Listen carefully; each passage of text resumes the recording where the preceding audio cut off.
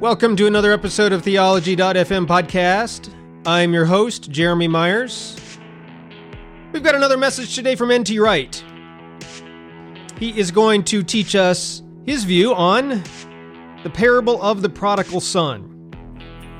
I don't know about you, but the parable of the prodigal son has been an endless source of fascination and interest for me over the decades. It sort of seems like every year I learn something new about this parable, which causes me to see it and apply it and try to live it in a whole new way. Sometimes I identify with the father, sometimes I identify with the prodigal son, I should say a lot of times. Sometimes I identify with the older son, sometimes I identify with the servants. Anyway, sometimes I just see things in the parable that make me just amazed at how Jesus could pack so much into this story. Anyway, so I was thrilled to see what N.T. Wright, or I should say to hear what N.T. Wright had to say about the parable of the prodigal son. And I think you're going to enjoy it too. So I'm just going to get out of the way and let N.T. Wright do his thing. I'm very grateful for the welcome and indeed for the invitation to come back here. And I have a little confession to make that for the last 7 years I have felt guilty whenever I have thought of First Baptist Church, Vancouver. Because 7 years ago, almost exactly to this week, not quite but nearly, I was preaching here and I took as my text Psalm 24. And I chose a title from that psalm. And when I arrived at the church on the Sunday morning, 7 years ago, there on the board, and my wife was so impressed that she took a photograph of it, it said, "Who is the King of Glory? Reverend Tom Wright."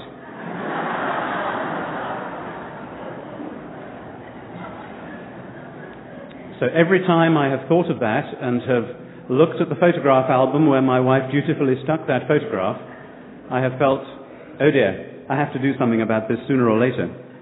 So this week, as you will have seen, it says much more appropriately, the prodigal son, the Reverend Tom Wright.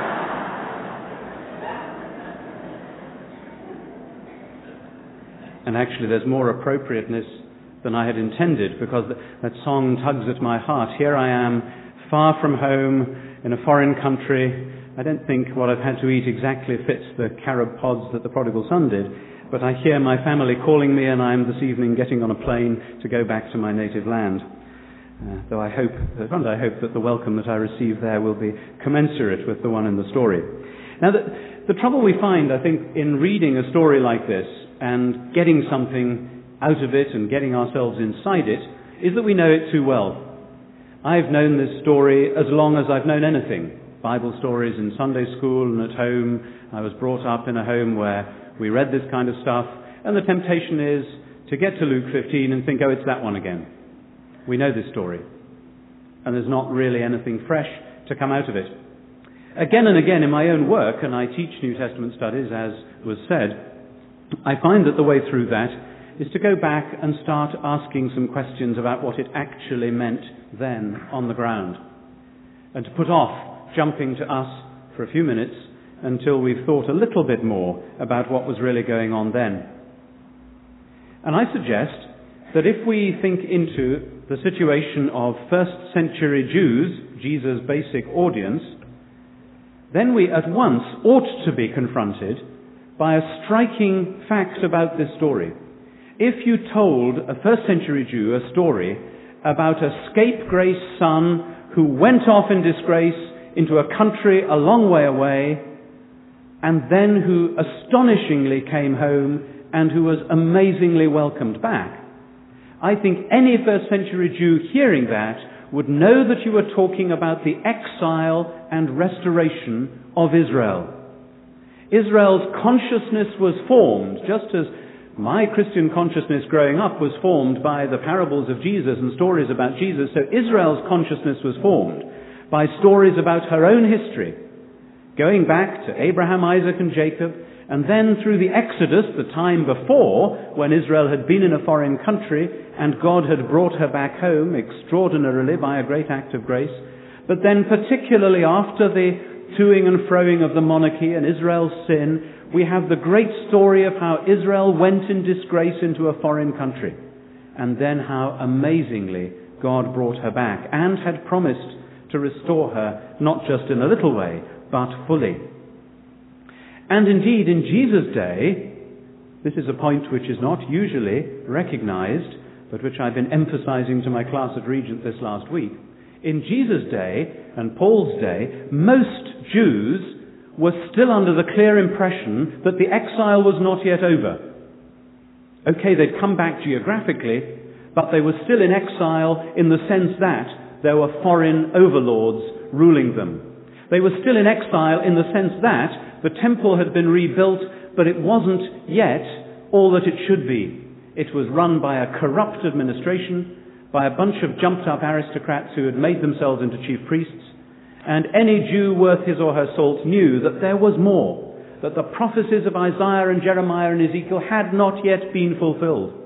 And they looked for the real return from exile, when they would be liberated from their political enemies, when the temple would be really rebuilt and God would come back and live in it. Nowhere in the so-called post-exilic literature does it say God has returned to live in his temple. Promises that he will, nowhere does it say that he has.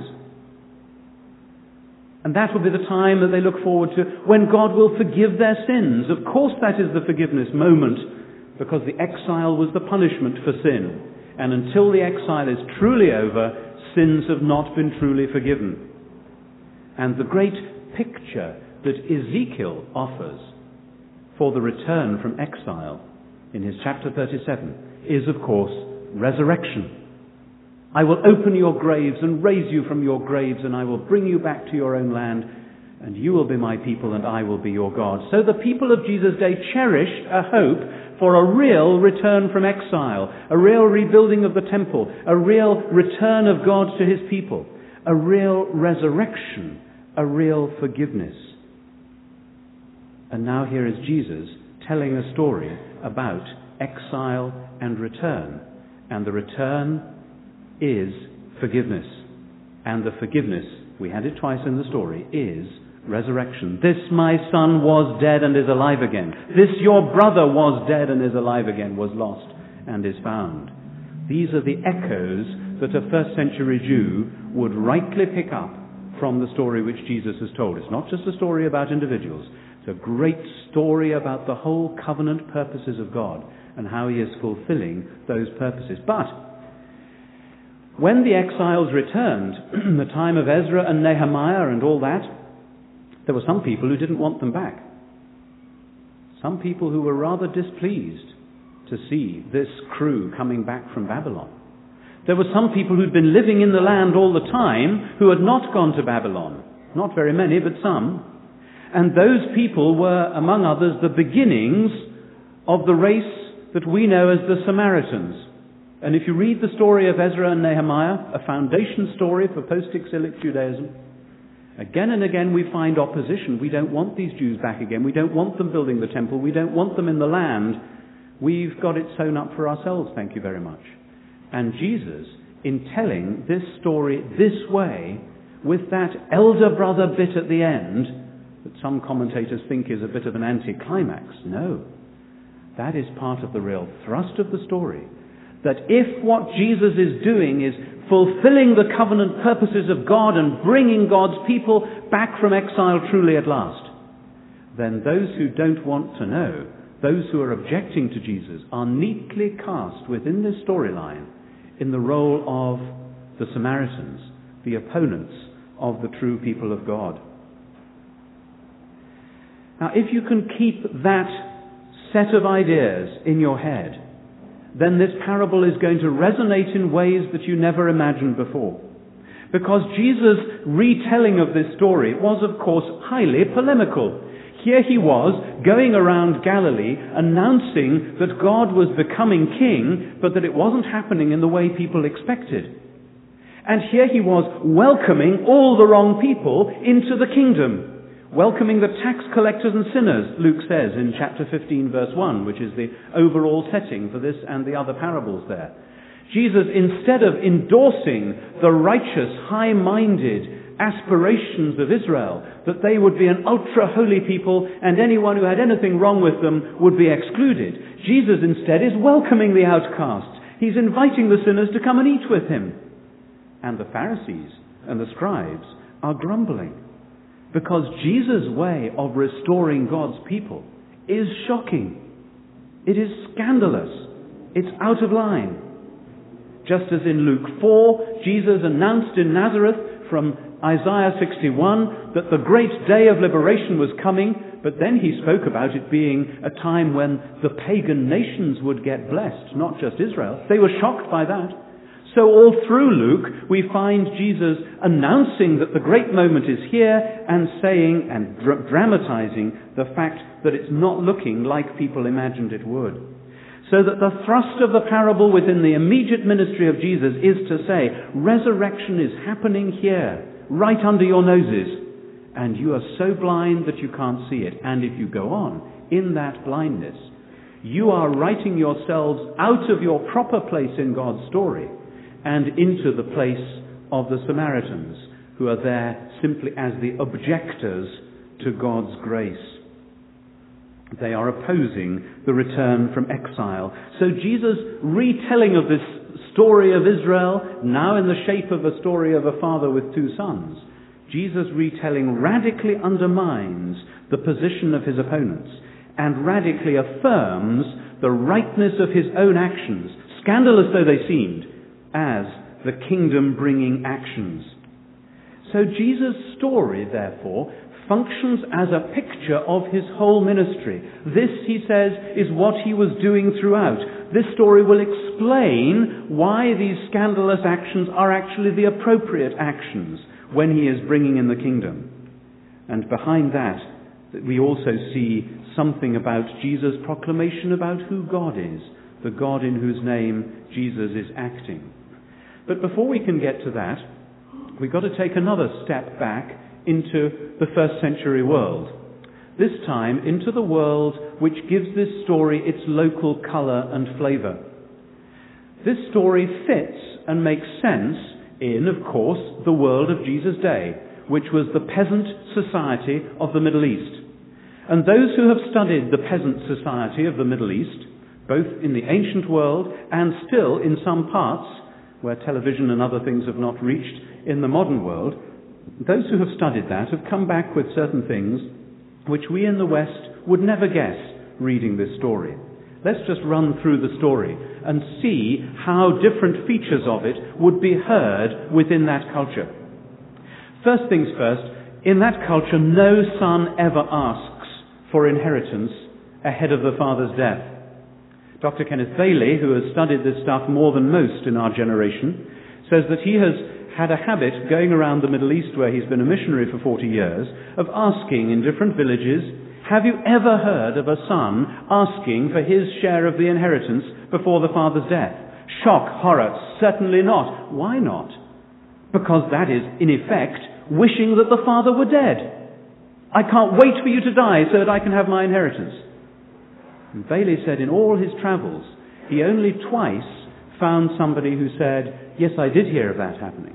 And in the first case, the father had beaten the son within an inch of his life.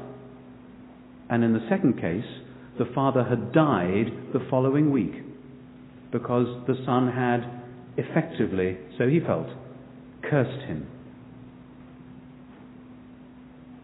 To ask for the inheritance, therefore, is to shame the father, is to curse the father, is to say, I don't care about you, I wish you were dead. And the father in that society, everyone in the village would know, everyone in Jesus' audience would know, the father in that society would be exceedingly angry. As angry as he could possibly be, the son would be lucky to escape with his life. And then we read, Luke 15:11. There was a man who had two sons. The younger said to his father, Father, give me my share of the estate. And we read it so artlessly, without a thought, so. And the audience think, so. He beat him up, he threw him out. So, he divided his property between them. What is this? Nobody behaves like that. What is this father thinking about? There is a shock here, a deliberate shock. But then it goes on, because the son, within the culture of the time, not only goes off and squanders his property, but ends up feeding the pigs for a Gentile master. One of the rabbis in describing the lowest levels to which Jews can sink, describes feeding the pigs for a Gentile master as pretty well the rock bottom. That's the lowest of the low. That's how this would be heard. It's not just a rotten job out on a farm, it's an unclean job. And it's in that light that the son returns home. And again in that culture, if you've gone away, left your family, left your village, the only way you will ever come home is if you've made good, is if you've hit the big time, is if you've come back with a swagger in your step and money in your pocket and tales to tell. This son brings double shame on the family and on the village by daring to come home. And what does the father do? You know, I think this parable isn't actually the prodigal son. I think it's the prodigal father. We have prodigal, generous, extraordinary love poured out here. The first thing we see is that the father is watching for this son. That's extraordinary in itself. But then the next thing breaks all the boundaries. In the Middle East, to this day, in the peasant culture, which still obtains, senior members of the community do not run. Do not run. They don't even walk fast. It's undignified. And dignity matters enormously to this day in the Middle East. To be undignified in any way is just unthinkable. So that for the father to run has the same effect as if I had come into this church this morning to preach a sermon wearing a pair of bathing trunks. You would be shocked. This is not what you expect. This is the effect of the father running. He is throwing his dignity to the winds. I don't care what the village thinks. I don't care that this son is in disgrace and is bringing double shame. I love him. He is my son. He is back from the dead. That is the force within that culture of the act of running. And he throws a party for the whole village. You don't get through a fatted calf just with a father, mother and two brothers, or even with the rest of the household. This is the kind of party like a wedding party where the whole village would be invited. This is prodigal love. And he brings the best robe, which is certainly a robe that he himself had worn, and shoes on the son's feet, because it's sons who wear shoes, whereas slaves pretty certainly didn't. The father's extraordinary behavior. And then again in that culture, the older son's behavior. The older son also shames the father. He quarrels with him in public. And again in that culture, sons do not quarrel with their fathers, especially in public. And what does he say? He says, I have slaved for you. Did you pick that up? The younger son says, I know I'm not worthy to be called a son. Let me just be a slave. At least he doesn't quite finish the sentence, but that's what he'd intended to say.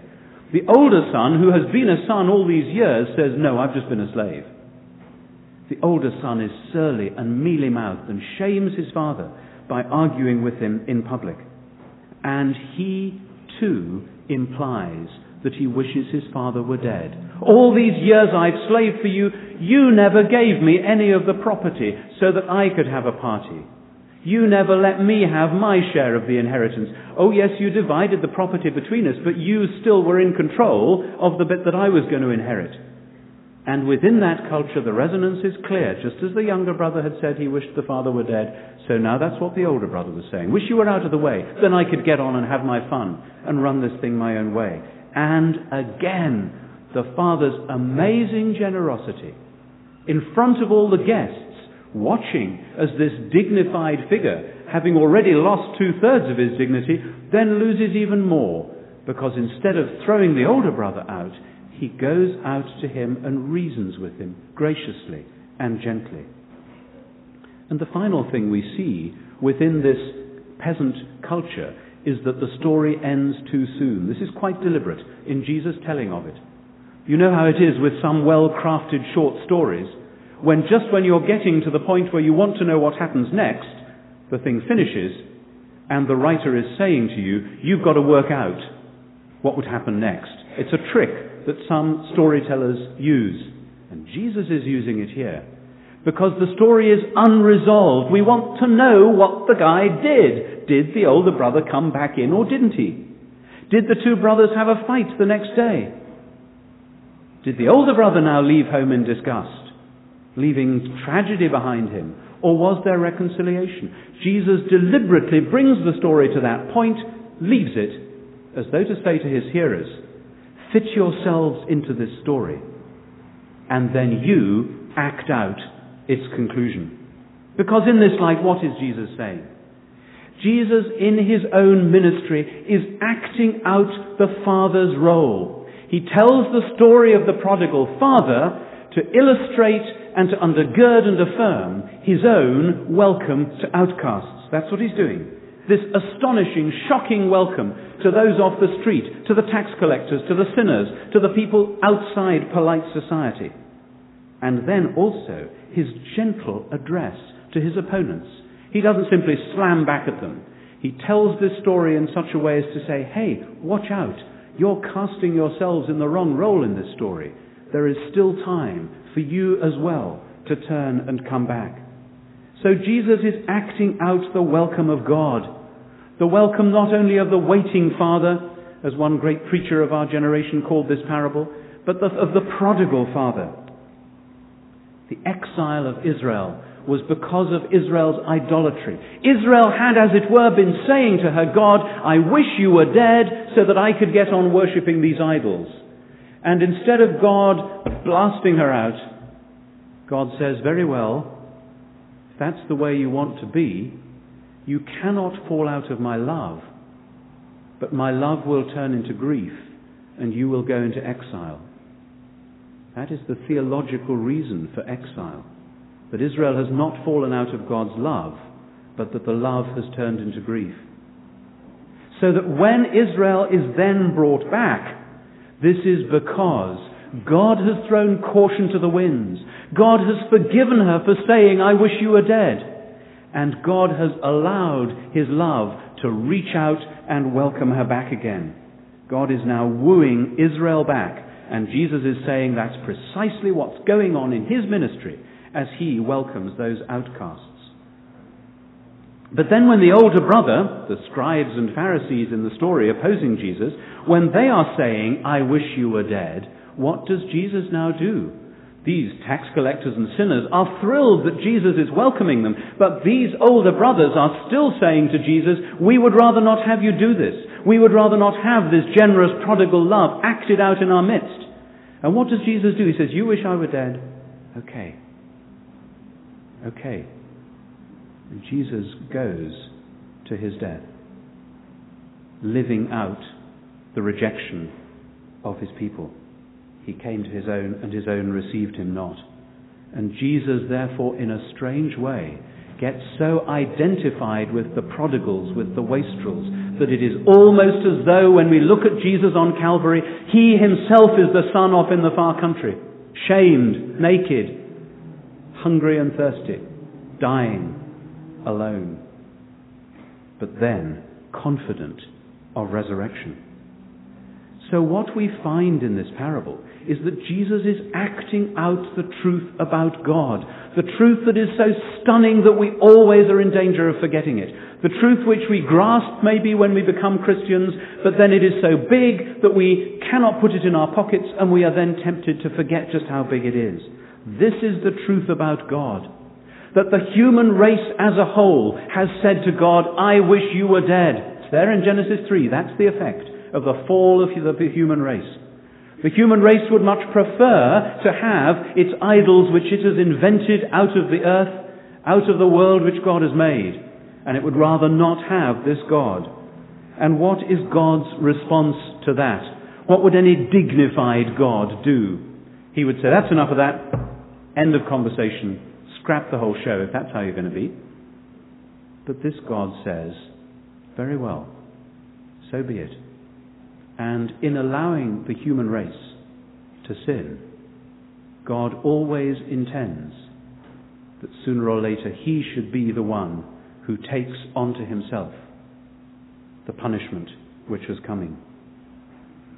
God stretches out his hands and dies in and through Jesus of Nazareth. And having done that, when people still question, when people still say, after Jesus has come and done all that, when people still say, we don't want this God, we don't want this gospel, we don't want this message, it's too shocking, it makes our pride be crushed before this love and this grace, God still continues in stretched out generosity, like the father going out to the older brother, to say, look, there is still time, you can still come in, I want you in my party. So the parable gives us the entire story of the gospel, from creation through fall, through the story of Israel, through the redemption of Jesus, and on to our day too. Because what are we going to do with this? For Luke, I think it is clear that Luke, in putting Acts in parallel with his gospel, is directing this especially at the welcome which went out to the Gentiles, not just to tax collectors and sinners within Israel, but to Gentiles outside Israel. But for us today, in conclusion, three things, I think, which we are to grasp. First, a fresh vision of the astonishing, generous love of the true God. Because we all say, and have said, maybe not in so many words, but certainly in our behavior, and certainly in the way we act, we have all said to God, I wish you were dead. I wish you weren't there. I wish I could just get on and run my life my own way. And God says, all right, so be it. And God has come and died for us and been shamed beyond belief for us. But even now we still say, do we not? Even though we may be Christians. Okay, I know Jesus died for me, but I still want to go on in some respect in my own way. I would just be as happy to have that gospel of the cross kept out of sight, because it's interfering now with the plans that I have for my life. And God comes outside to meet us and says, yes, I know how you feel. I can see that you've got a problem there. But I am throwing a party. And I want you in the party. And you may feel a bit snooty and think, oh no, I can't get involved in this stuff.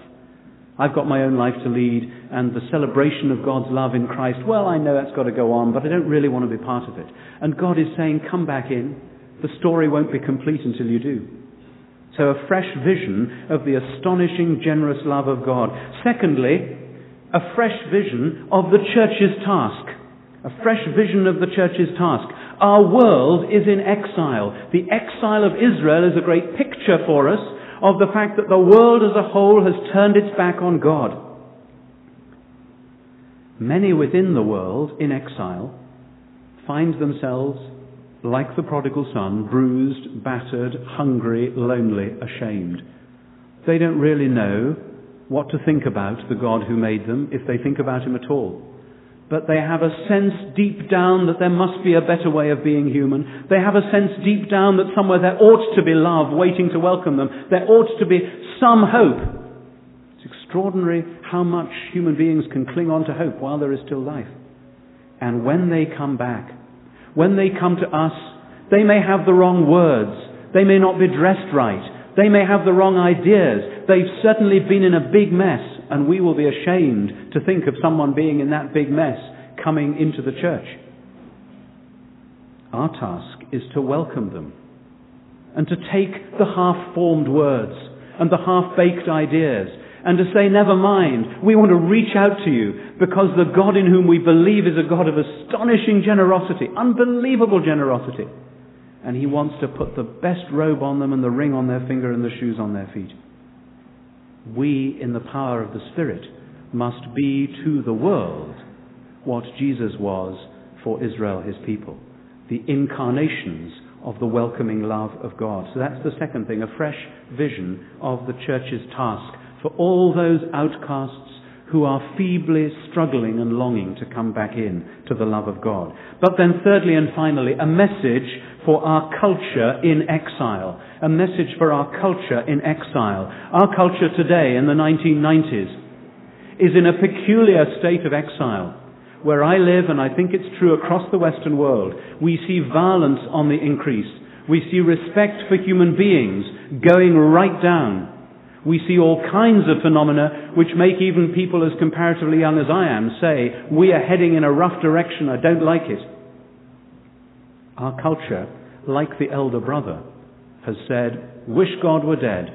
We've heard about Jesus, but we don't want to hear about a loving, generous, welcoming God. And now we must continue to present to the whole world, not just to those who come with obvious needs, but to the whole world, to the whole culture, to the whole society, the fact of our generous, healing, inviting, loving God. We believe, you see, in a prodigal father. We believe in a prodigal son in the sense of Jesus so generous that he would go into the far country and become shamed to death for us. We believe in a prodigal father. We believe in a prodigal son. We believe in a prodigal spirit. The Spirit poured out so richly, full measure, pressed down, shaken together and running over. And our task now is to be, by the power of that Spirit, those who can proclaim the gospel of that Son, so that the world may see and know and accept the love of that Father.